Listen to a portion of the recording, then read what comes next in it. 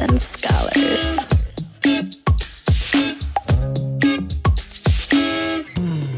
You were listening to a Pleasure podcast. For more from our Sex Podcast Collective, visit pleasurepodcasts.com.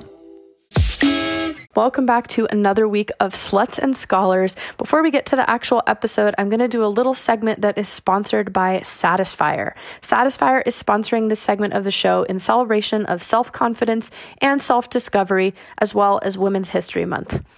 To celebrate this month, Satisfyer is offering Sluts and Scholars listeners 40% off and free shipping for all app-enabled devices when you go to satisfyer.com and enter code S&S40 at checkout. Just go to satisfyer.com and use code S&S for 40% off and free shipping. One way to increase our capacities for things like self-confidence and self-discovery is through self-pleasure. If you remember all the way back to my very first Sluts and Scholars episode, I discovered self-pleasure from a pretty early age, like most children do. Luckily, I was not shamed for it, and I really truly believe that this has helped shape my confidence when it comes to talking about sex. My preferred pleasure enhancer at the time was the pole at the park, and later a back massager from Sharper Image, thanks to a gift from my mom. I don't think she knew that's what I was using it for, but I think she would have appreciated it.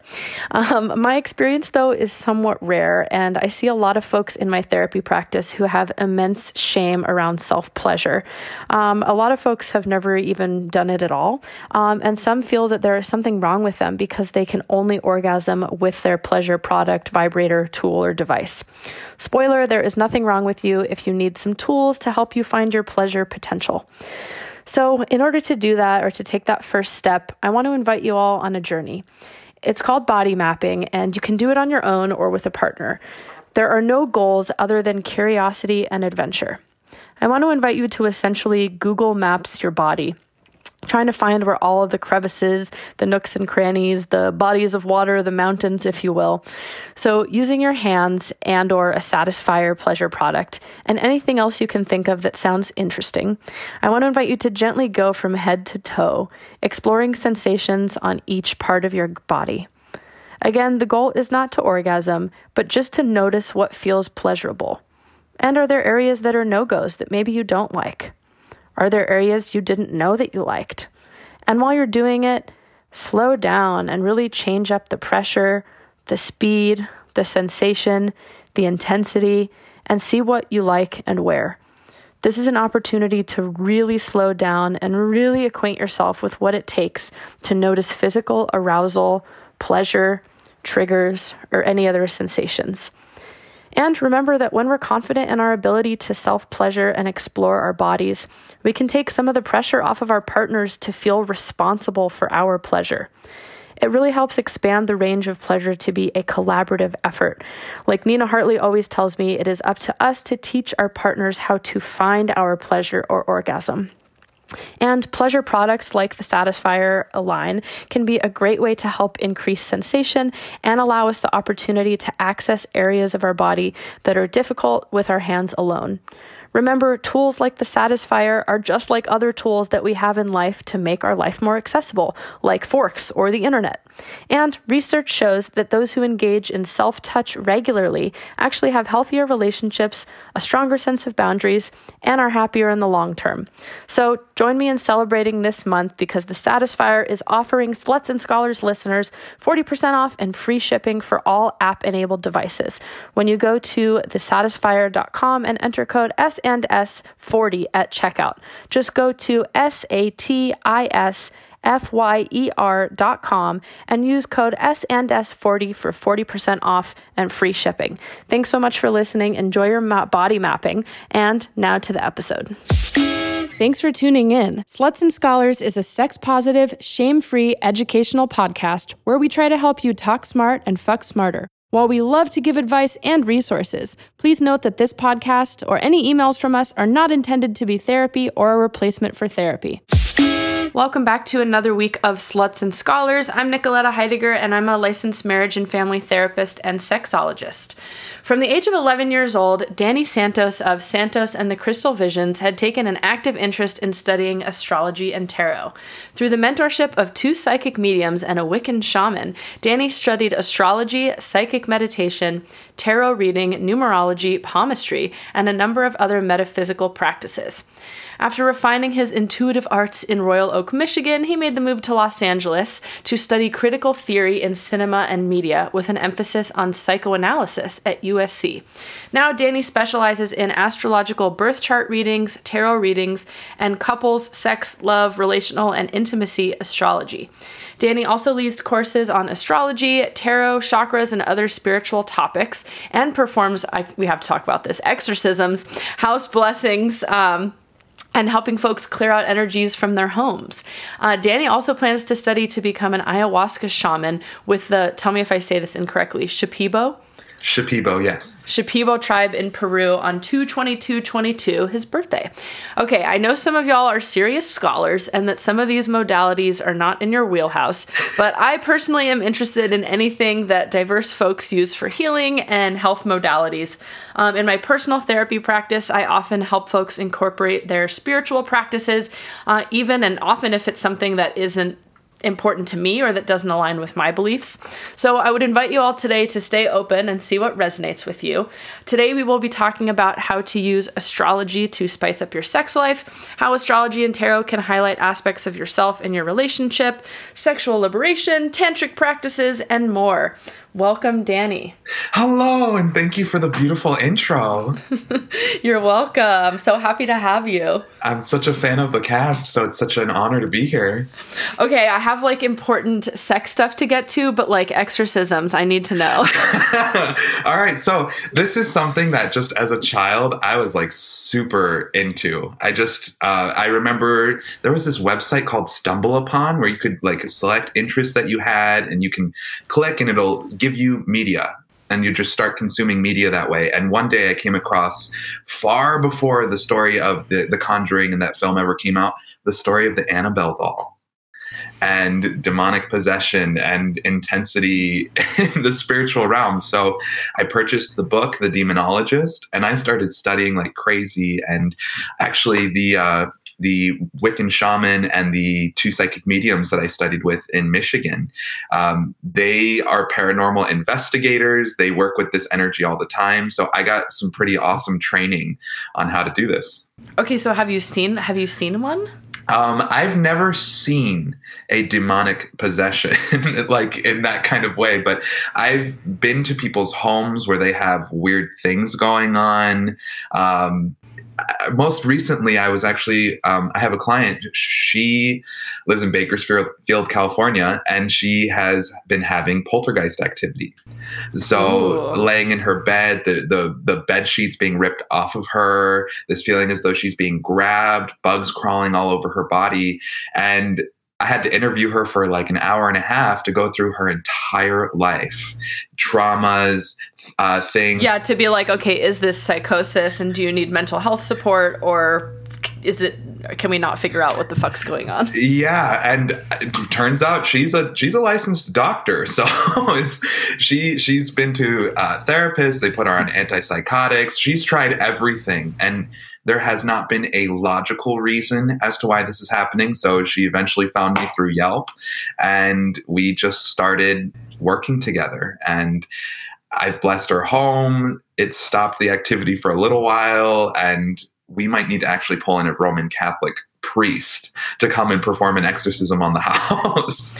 Okay, you're going to need to update us on the podcast, like what happens with this, because I'm a big believer in if it works, it works.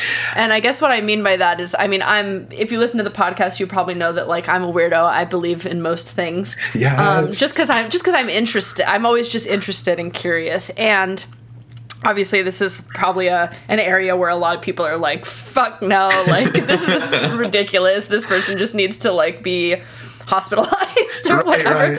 Right. And if it works, who cares? Who cares? I'm kind of like, even if, placebo is a really huge impact for some people. Absolutely. And if I mean, I'm not saying it is, but like if it was just placebo and this person was like, okay, I believe in this and it works and it shifts their life and they feel better and they feel safer, like who cares?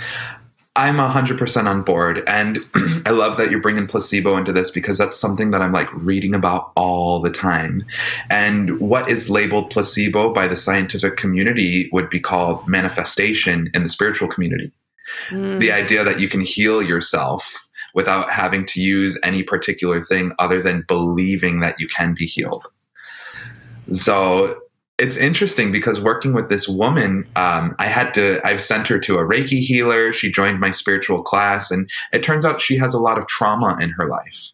So as Freud would tell us, when we don't, when we repress something, it comes out in weird and unusual ways. So this woman has not dealt with the trauma of her lifetime. A family member had committed suicide in that house. Her cat had just passed. She's going through a career change. Like all of the elements for demonic possession are ripe, or not. I don't want to say demonic possession, but in this case, we would call it poltergeist activity. Yeah. And in maybe if you're a mental health person listening, then maybe it would be like, okay, they're having somatic representations of trauma and need to do some body healing, trauma work, whatever that may be that resonates with them. Absolutely. To process this. Well, and from a psychological point of view, we can just call it external replication. This woman has severe amount of trauma, and it's being recreated outside of herself. So it could be just as similar as saying like she's having panic attacks. Yeah. But whether you turn towards the spiritual or the rational, to me, it doesn't matter. Like you said, if it works, it works. Yeah. So what sort of messages do you have for our non-believer listeners about like why this can maybe be helpful or useful or interesting, even if it's not something that you're a fan of?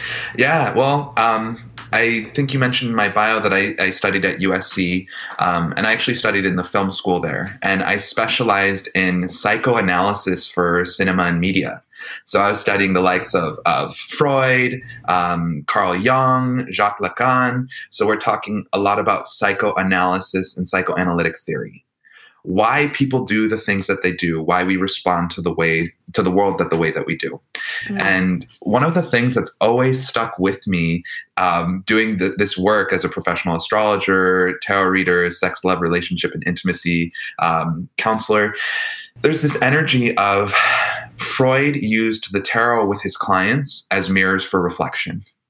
And it wasn't necessarily that there was some huge metaphysical implication, even if I believe that. Freud said that you can use the tarot to draw out the subconscious.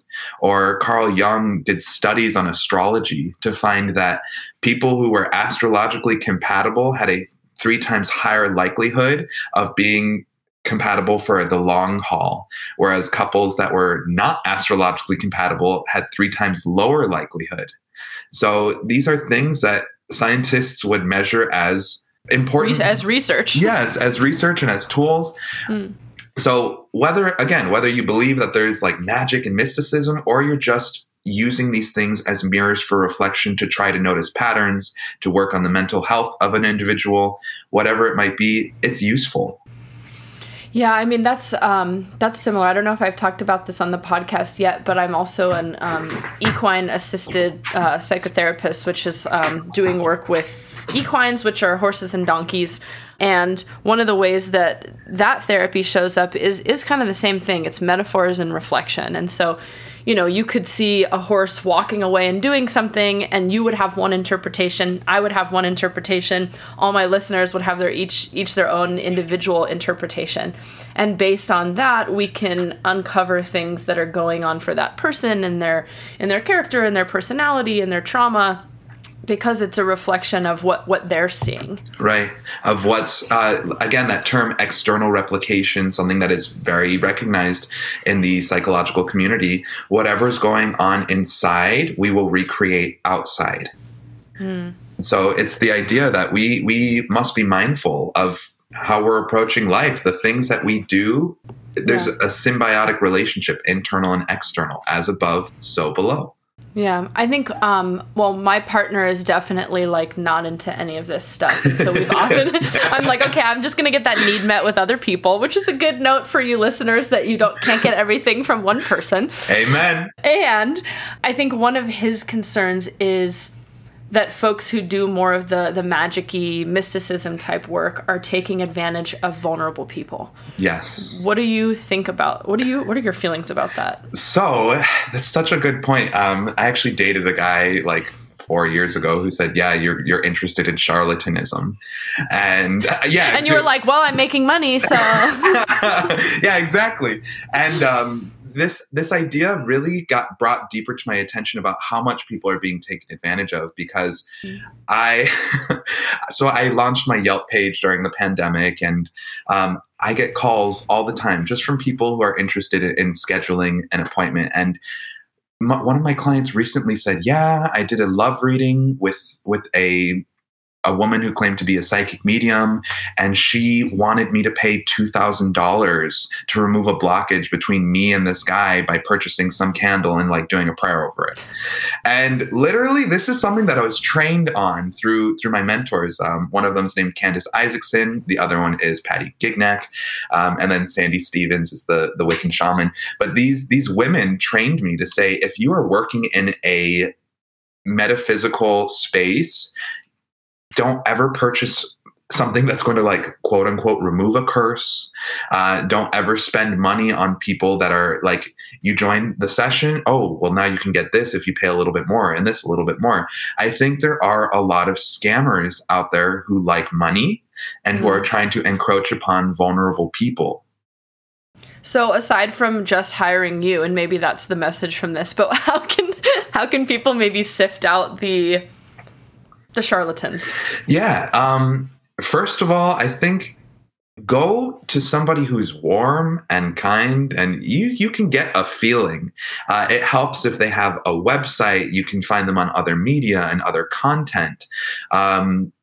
Listening to podcasts that people do with this kind of work, you want to find somebody that it's like metaphysics and any kind of metaphysical work.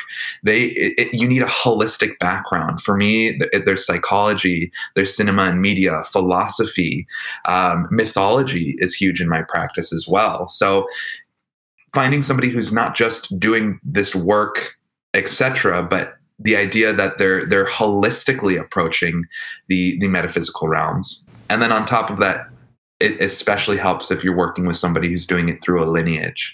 Like for me, my great grandmother was a tarot reader in Spain. So, and I mean, I think the cultural components that you were bringing out too also make me think that some folks who are immediately like so anti this stuff is potentially, I don't know, like culturally biased or sometimes even racist, because it's like, well, if this is a part of my culture, my religion, my way of practicing things, like I may not agree with it. There may be parts of that practice that certainly don't align with my ethics. And who am I to talk somebody out of something that's part of their, I guess, identity in a big way.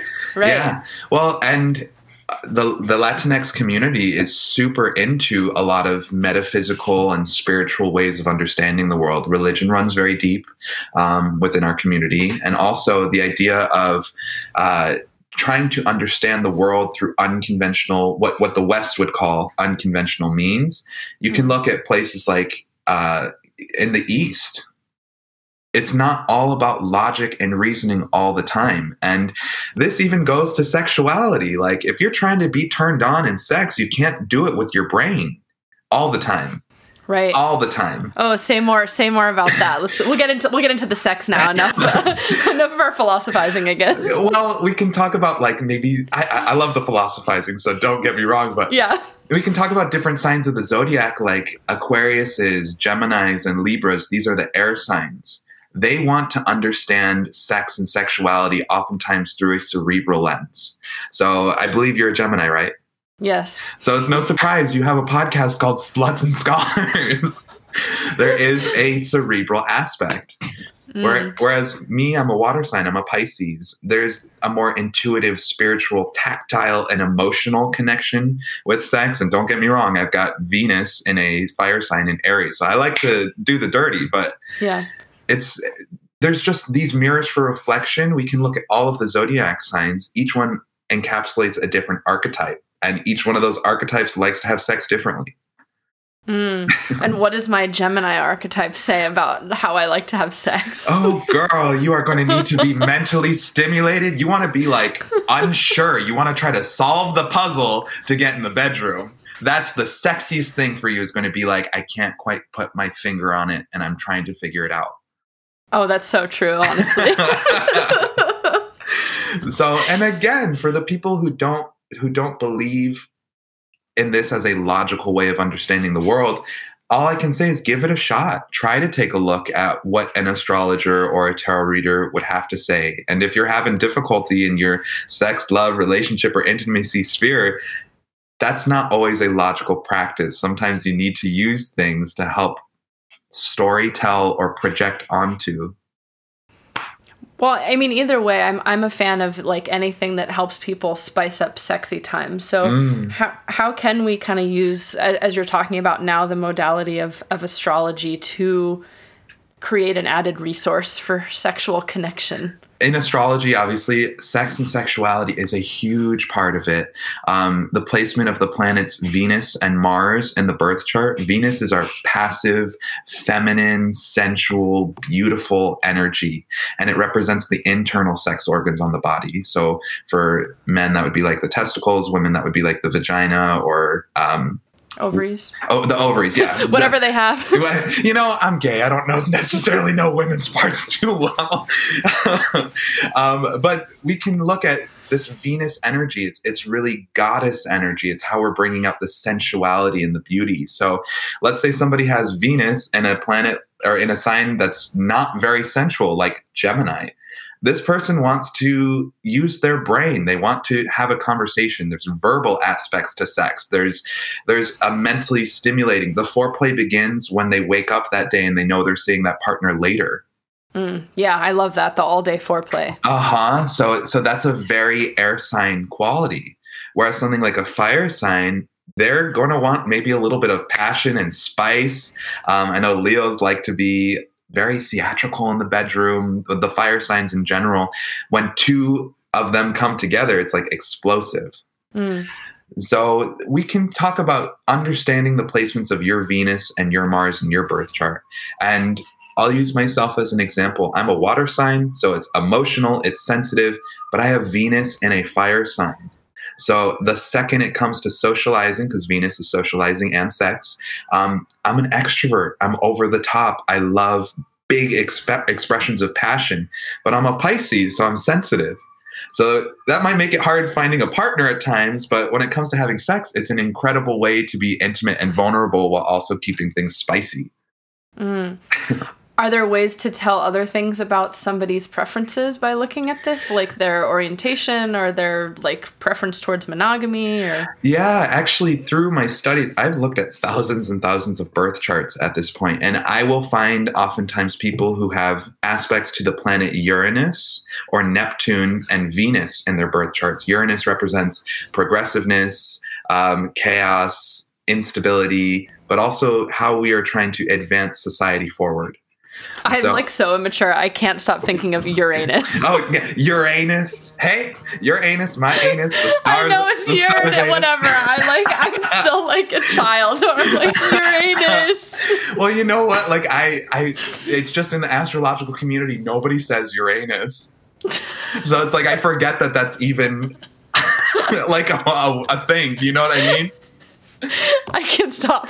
Okay. But also, if Uranus is the planet of like unconventional and like progressive, of course it's going to have the most like sexual and funny name.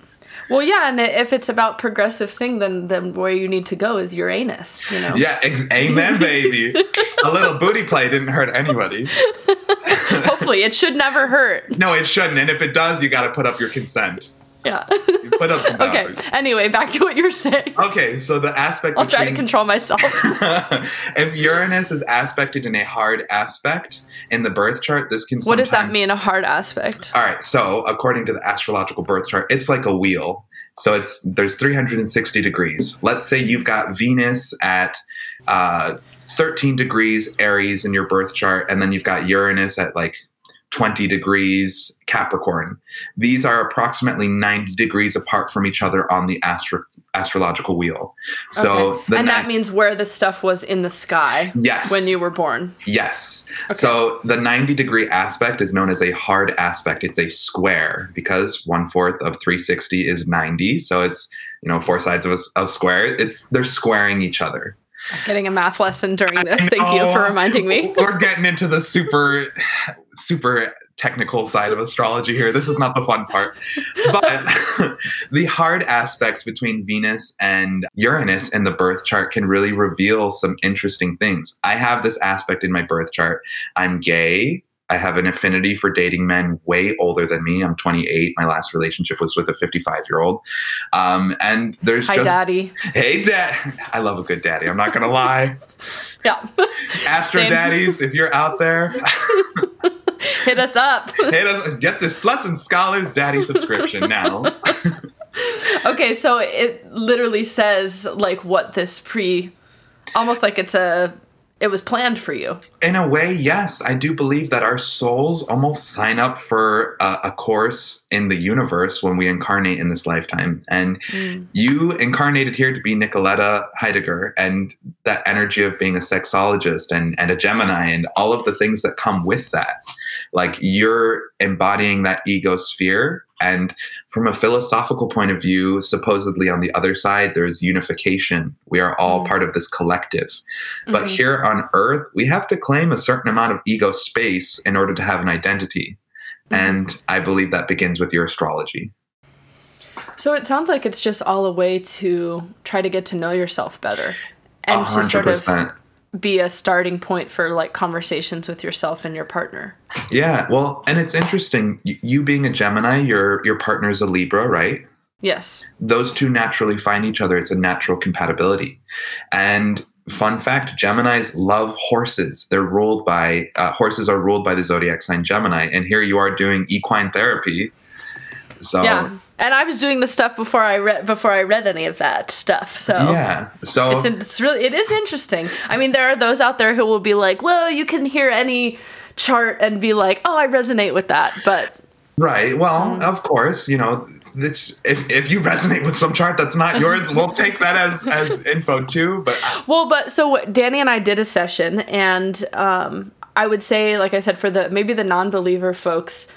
For the believers, I don't feel like I have to convince you. And even if you're a non-believer, I'm not here to convince you. And what I liked about it is you would say something like, this is what this is showing. And then you would say, how does that resonate with you? Or how does that show up for you? And that's something that I would say to my clients in other settings too, because to me, it's all about, well, how is this relating to you relationally as a person, as an individual? And so it's really... you could say the same thing to somebody else, like I said, and they're going to come up with something different as to how it resonates with them. 100%. I mean, I was doing a tarot reading for a client last night, and the card we pulled was Aletheia, which is the card of truth. And it sparked this whole conversation about how she needs to be truthful and honest she was having a relationship with a woman, and she was getting ready to get out of that relationship and start dating a man. So that one card, that concept of truth being the first concept that came up, it sparked an entire conversation where there were tears, there was healing, and she needed boundaries. So again, it's an open-minded and unconventional way of healing, but in my opinion, it works. Okay, so once we get some of this like information and this insight, how can that sort of guide us to connecting more sexually with ourselves and with others or in relationship?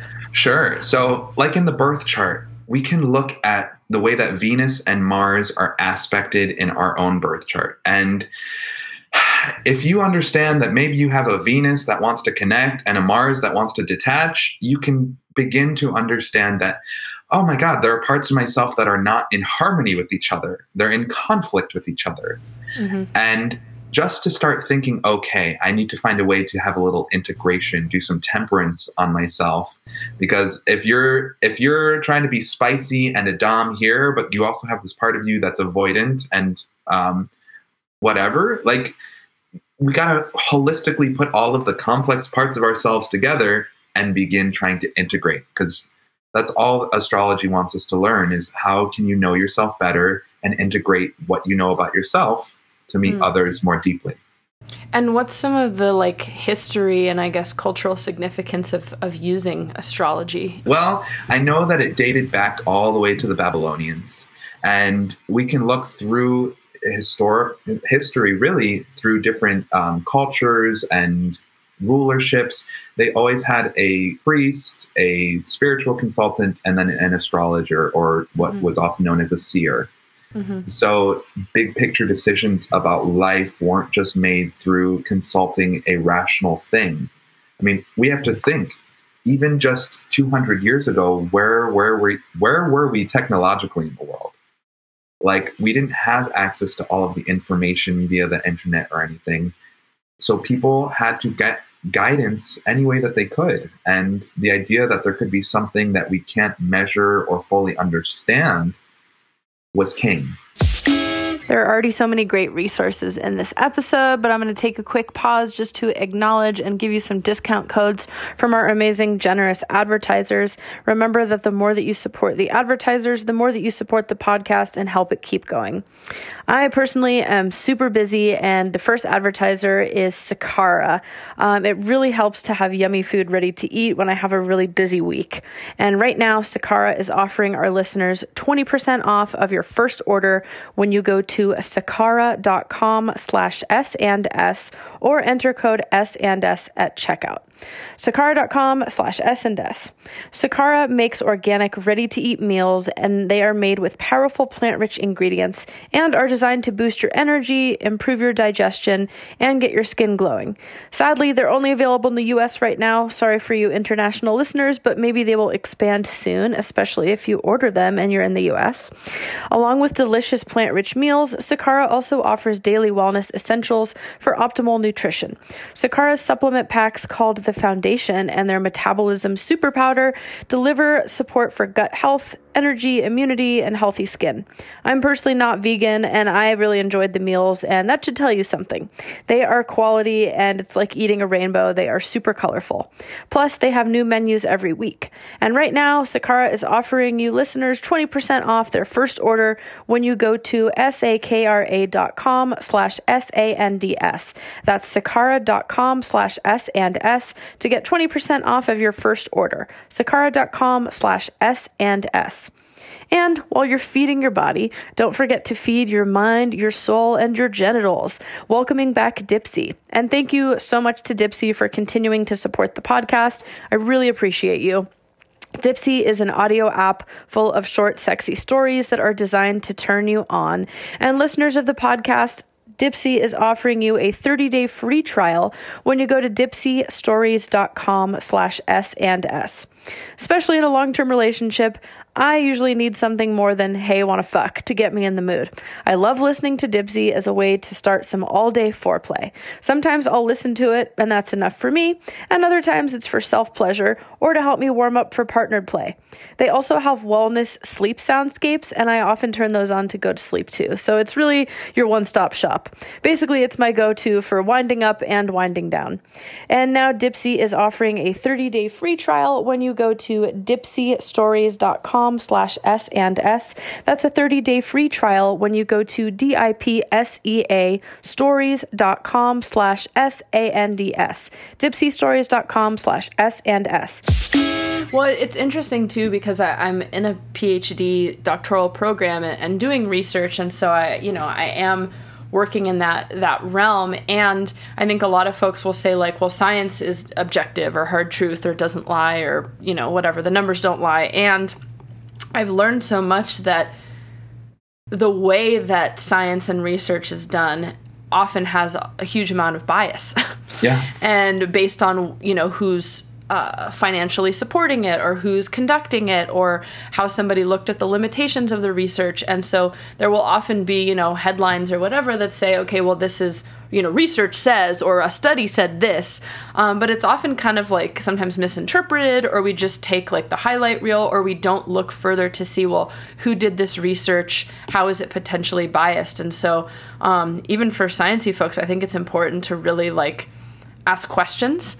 and to really get a deeper understanding of all that potential stuff, because it certainly can impact what some people accept as objective truth. I would completely agree. And my philosophy is anytime we're diving into an extreme, that's we're falling into ego territory. And a big part of living life is to try to detach ourselves from our egos as much as possible, to live untethered and to be able to, I say this all the time in my practice, we can only meet others as deeply as we've met ourselves. So whenever somebody finds themselves in an extreme, whether that's logic or emotion or a political spectrum, whatever it is, I think on some level it might be based on a certain, there's something internally going on. And if we're going to live in a more loving and integrated world, we can at least try to see a perspective outside of our own. Yeah. And I remember reading this quote. I can't remember who said it, but it takes an incredibly intelligent man to be able to entertain an idea that he does not agree with. So from the very least, even just as a mental exercise to see what might come of entertaining something that you don't necessarily believe in. And going more into, I think, the sex and relationship part of things, another aspect of, I think, folks who are interested in mysticism and astrology, there's often an intersection or an overlap with people who are interested in like Kundalini and like tantric practice. Yes. Tell me a little about that. So Kundalini and tantric sexuality, I mean, Kundalini is all about the motion. It's a way to try to harvest our own sexual energy through movement and dance. And I'm teaching a class on the chakras right now. And the sacral chakra is the birthplace of sexuality, creativity, vulnerability, spirituality, all the stuff that Brene Brown wants to talk about, you know? She's just not calling it sacral chakra. Well, she's calling it vulnerability. Yes, but our sacral chakra, it's our womb. It's our pubic bone. It's that most private and sensual part of ourselves where we are literally giving birth to creation and artistic energy. So if we're going to foster more creativity, the way to stimulate the sacral chakra is through sex. And the more creative sex, the better, but also through movement and dance. So Kundalini is the practice of moving your body as a way to inspire your sexuality. And it's no surprise that you'll see people who are incredibly fluent in motion and dance are also incredibly sexual. Like the most creative people often are the most sexual as well. Artists, musicians, dancers, all of it. Yeah, I had someone on the podcast recently, Lola Jean, and I think she was, if you've listened to that episode or if not, go check it out. She was talking about, the importance of, if you're feeling disconnected or if you're not in the mood sexually, to kind of move in a sensual way. Yes. To sort of help, help energize yourself in that way. So this kind of fits into that. Yeah. And I liked I believe it was Lola who said it, like, you have to be open to the idea of being turned on.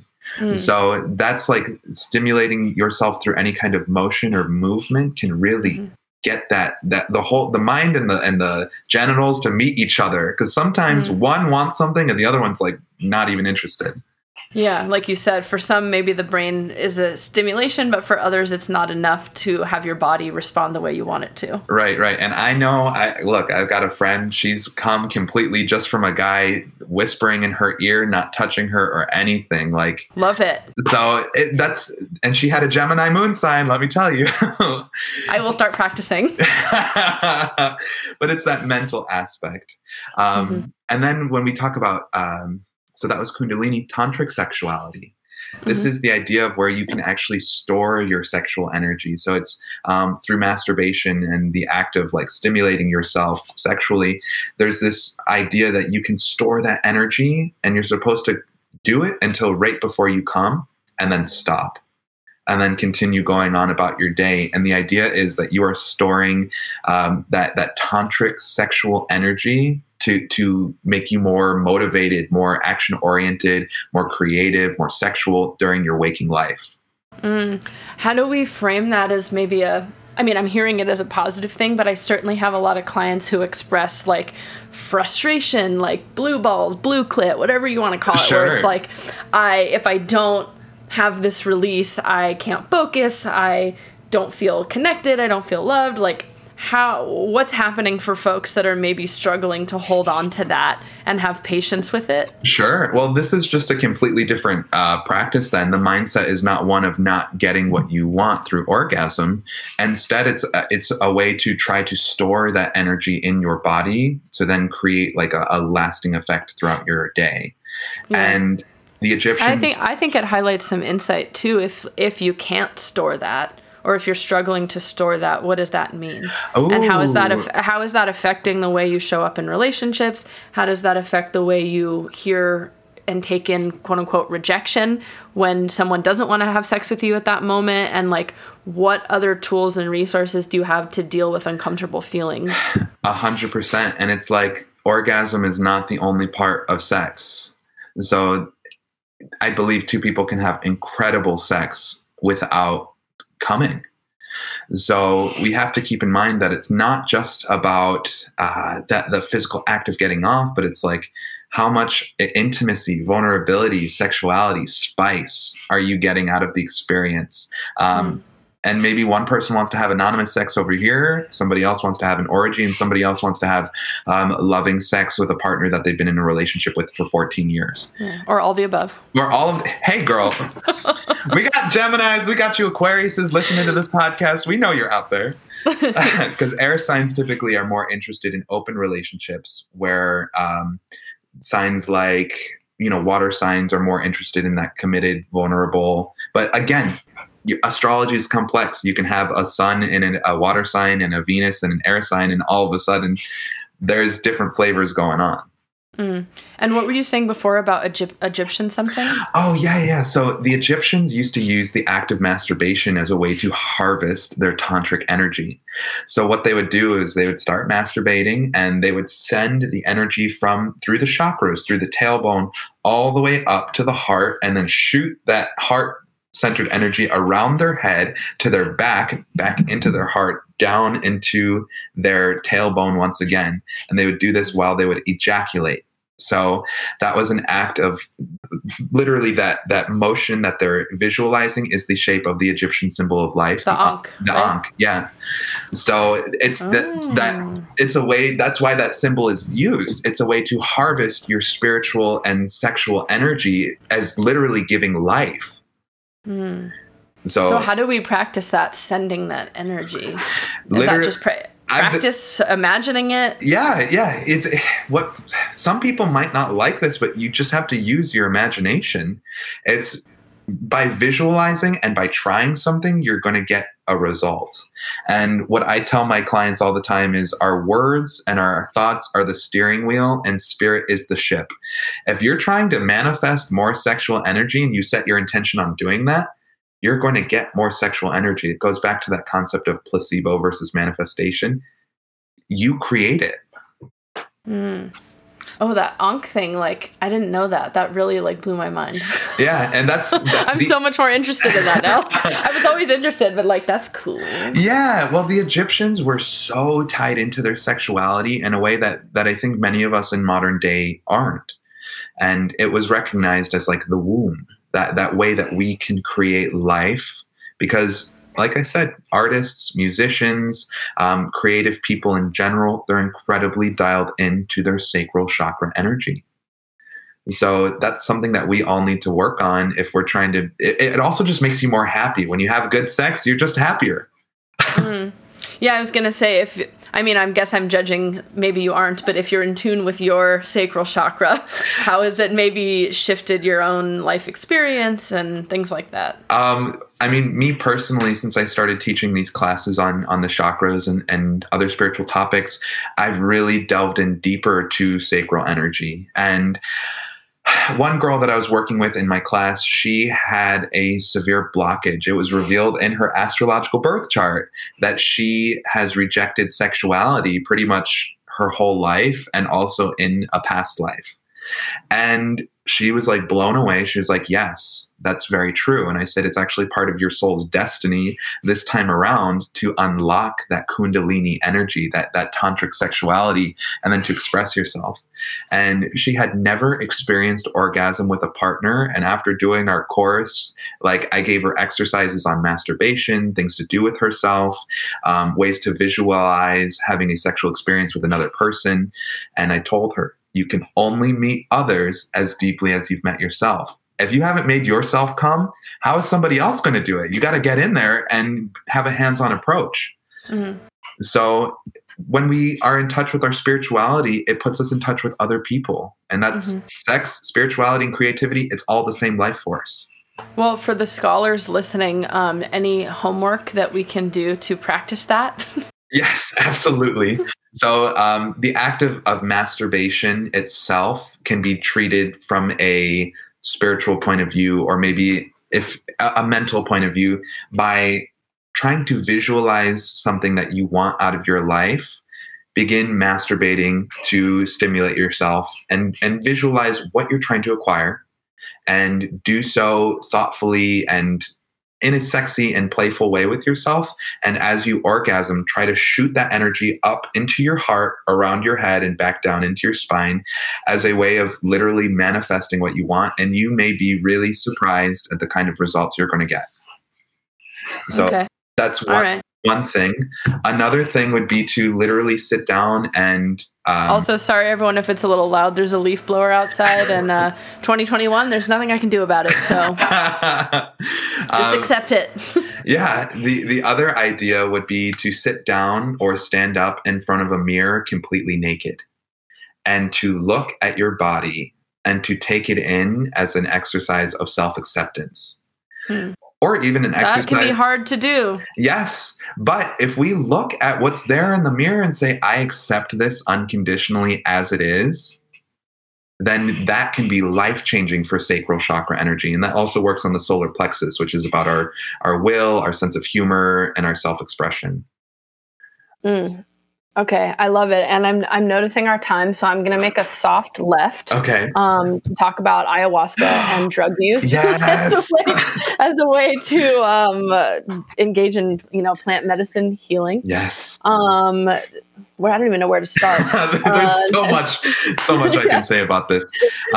This is kind of taking us into the territory of conventional uses of Western medicine aren't necessarily king anymore, because we're seeing things like ayahuasca, psilocybin therapy, ketamine therapy coming into the masses and being recognized as healing modalities. And somewhere along the line, the West has divorced itself from these antiqual practices that people have used for healing, to help remove trauma, to help make important life decisions, whatever. Why do you think we're coming back around to it and it's becoming more used, trendy, whatever you want to say? Sure.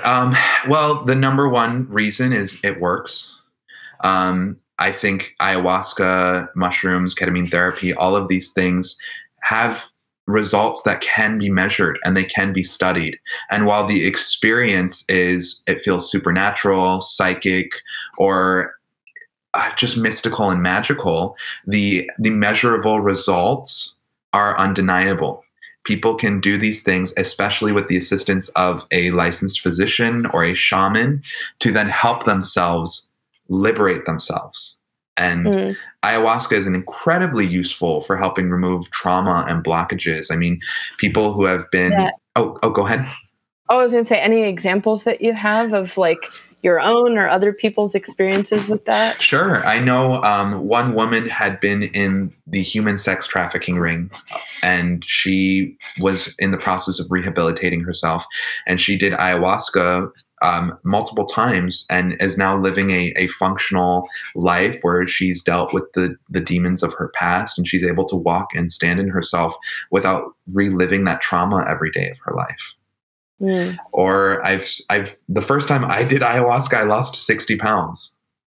So, and that's just a simple, like, the brain. not during that journey, but right after that. I'm gonna Like, it was, because I know a lot of people like shit and vomit with Oh, yeah. when they do ayahuasca. So I'm like, is it during the thing? You were like, wow, that's 60 pounds of shit weight, and I just shit out there. well, ayahuasca cleanses the liver, it cleanses the kidney, it cleanses the stomach and the bile.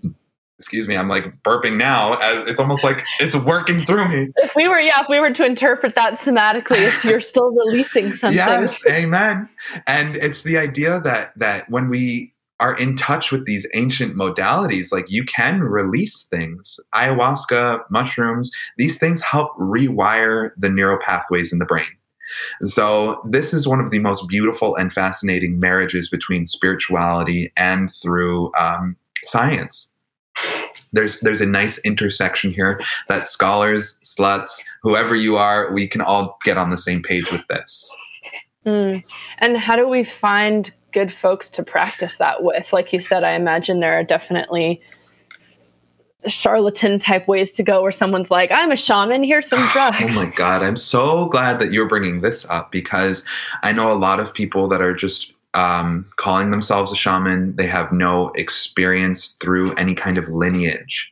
And that's where we get to the idea of appropriation of certain practices that are seen as sacraments. And if you're going to do something like ayahuasca, find someone who is trained through a lineage. My shaman has been trained through the Shipibo tribe in Peru. That's where I'm planning to go study so that I can bring it back to the US and try to create a legalized way to distribute my ayahuasca when I'm ready to do so.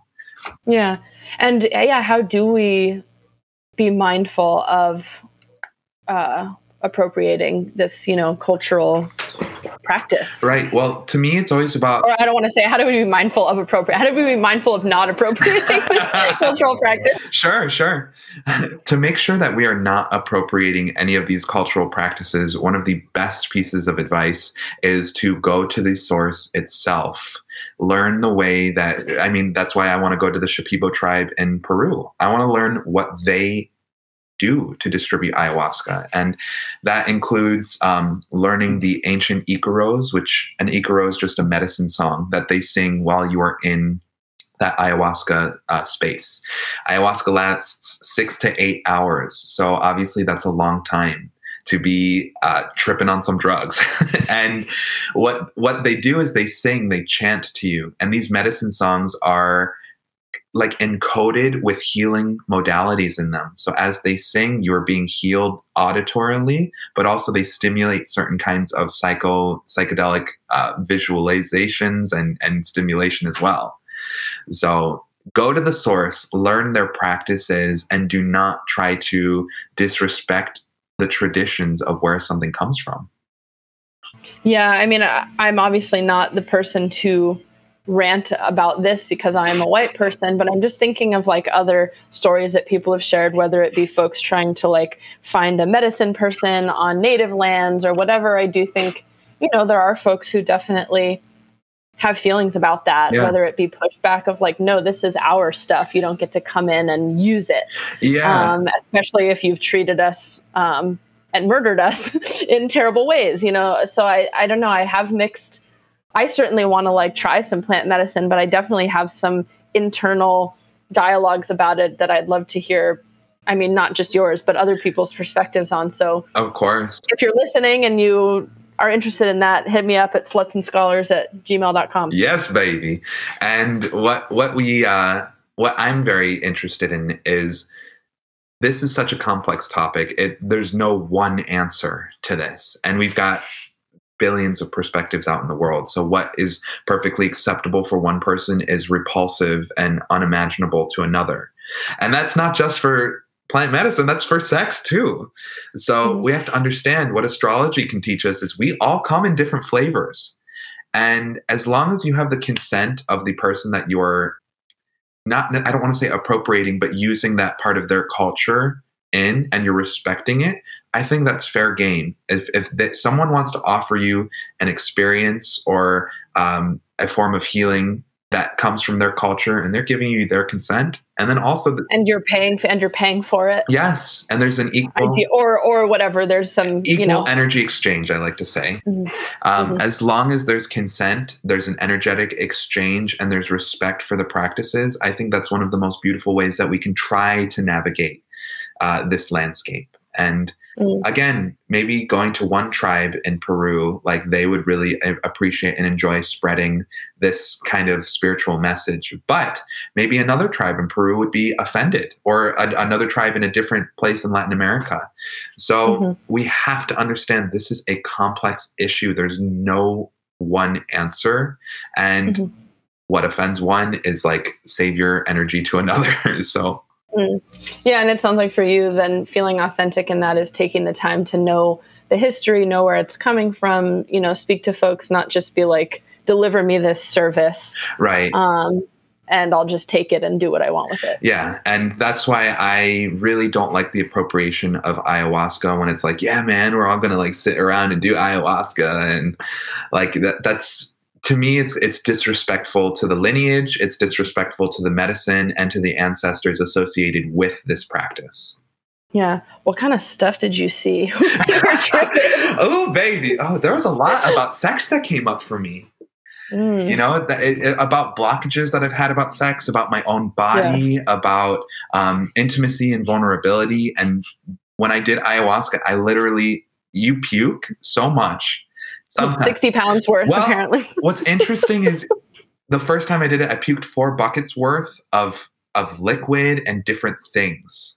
And it was dark, brown, murky water that was coming up. So it's like, where the fuck did that come from? Well, again, ayahuasca cleanses the liver and the kidneys and all of these other parts of the organs. So it's going deep in there. But then you get to a point where you can no longer puke up anything else. Your stomach is empty. So you begin dry heaving, and this is where it's like you're vomiting up rocks. Like, I can't. This sounds horrible. I can't explain. There's no physical matter, but it's like you're getting like what I would call something out. It's almost like low vibrational frequencies because your body even goes like. And it's, like it sounds almost like an exorcism, and in my opinion, it is. Dang. So what's the upside? The upside is that same trip I had like hours of visualizing beautiful energy.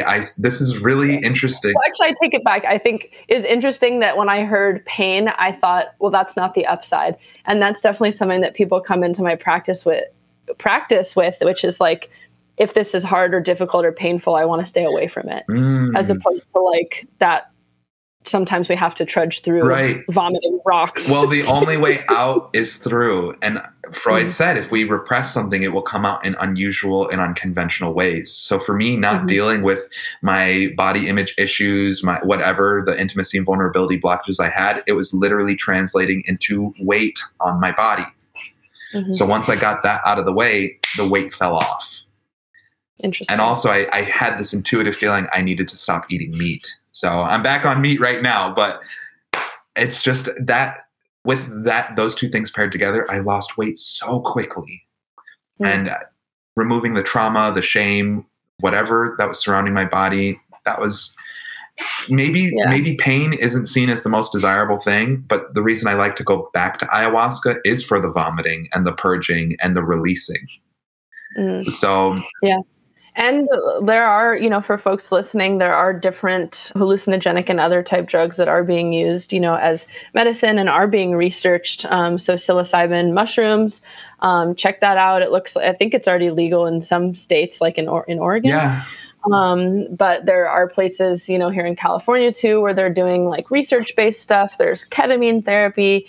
So, obviously I'm not your therapist, I'm not your clinician, but like do your homework and find somebody that seems like they know what they're doing because it's definitely not, FDA approved, and look at the stuff that is FDA approved and some of the impact it's had on folks. So you got to make your own decisions. Yeah. And I'll say it now, like, I think these things will be legalized and accepted as healing for the masses, probably in the next 5 or 10 years.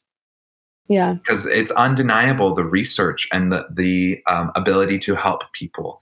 But again, you have to know what you're doing. If you're on any heavy SSRIs, you cannot do ayahuasca.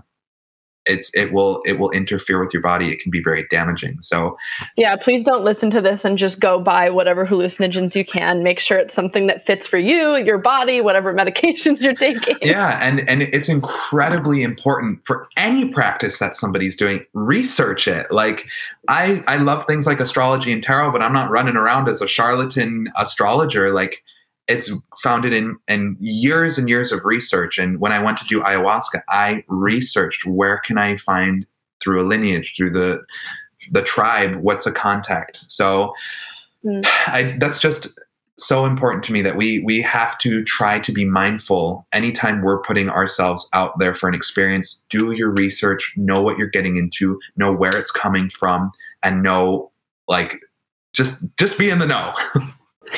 Oh my gosh, Danny, thank you. We've like covered so much, and I know there's like so much more to uncover. But I know we'll keep going in our own conversations. But how can folks hire you, find you, join your classes, check out what you're doing? So basically, people can find me through Yelp. I've got a Yelp page that's got a phone number that you can text and call on there. There's also bio and stuff on there. You can email me at santosastrology@gmail.com. I also do a really fun, free one-card tarot reading on my personal Facebook page. That's facebook.com/Danny Santos and the number 2. And yeah, however you can find me, like, let's get in contact. We can do astrology, tarot, if you need an exorcism done on your house, like literally whatever it is, I'm your guy for spirituality. That's the space that I've come to take up here in this world. Well, thank you so much, Danny. This was awesome and certainly enlightening for me. And if you want to follow what I'm doing at Sluts and Scholars, I'm on Instagram at Sluts and Scholars, on Twitter at Slut Scholars. And please, if you're listening and you enjoyed this, please rate and review wherever you get your podcasts, and check out our advertisers. All these things help keep the podcast going. So thanks for your support, and talk to you next week.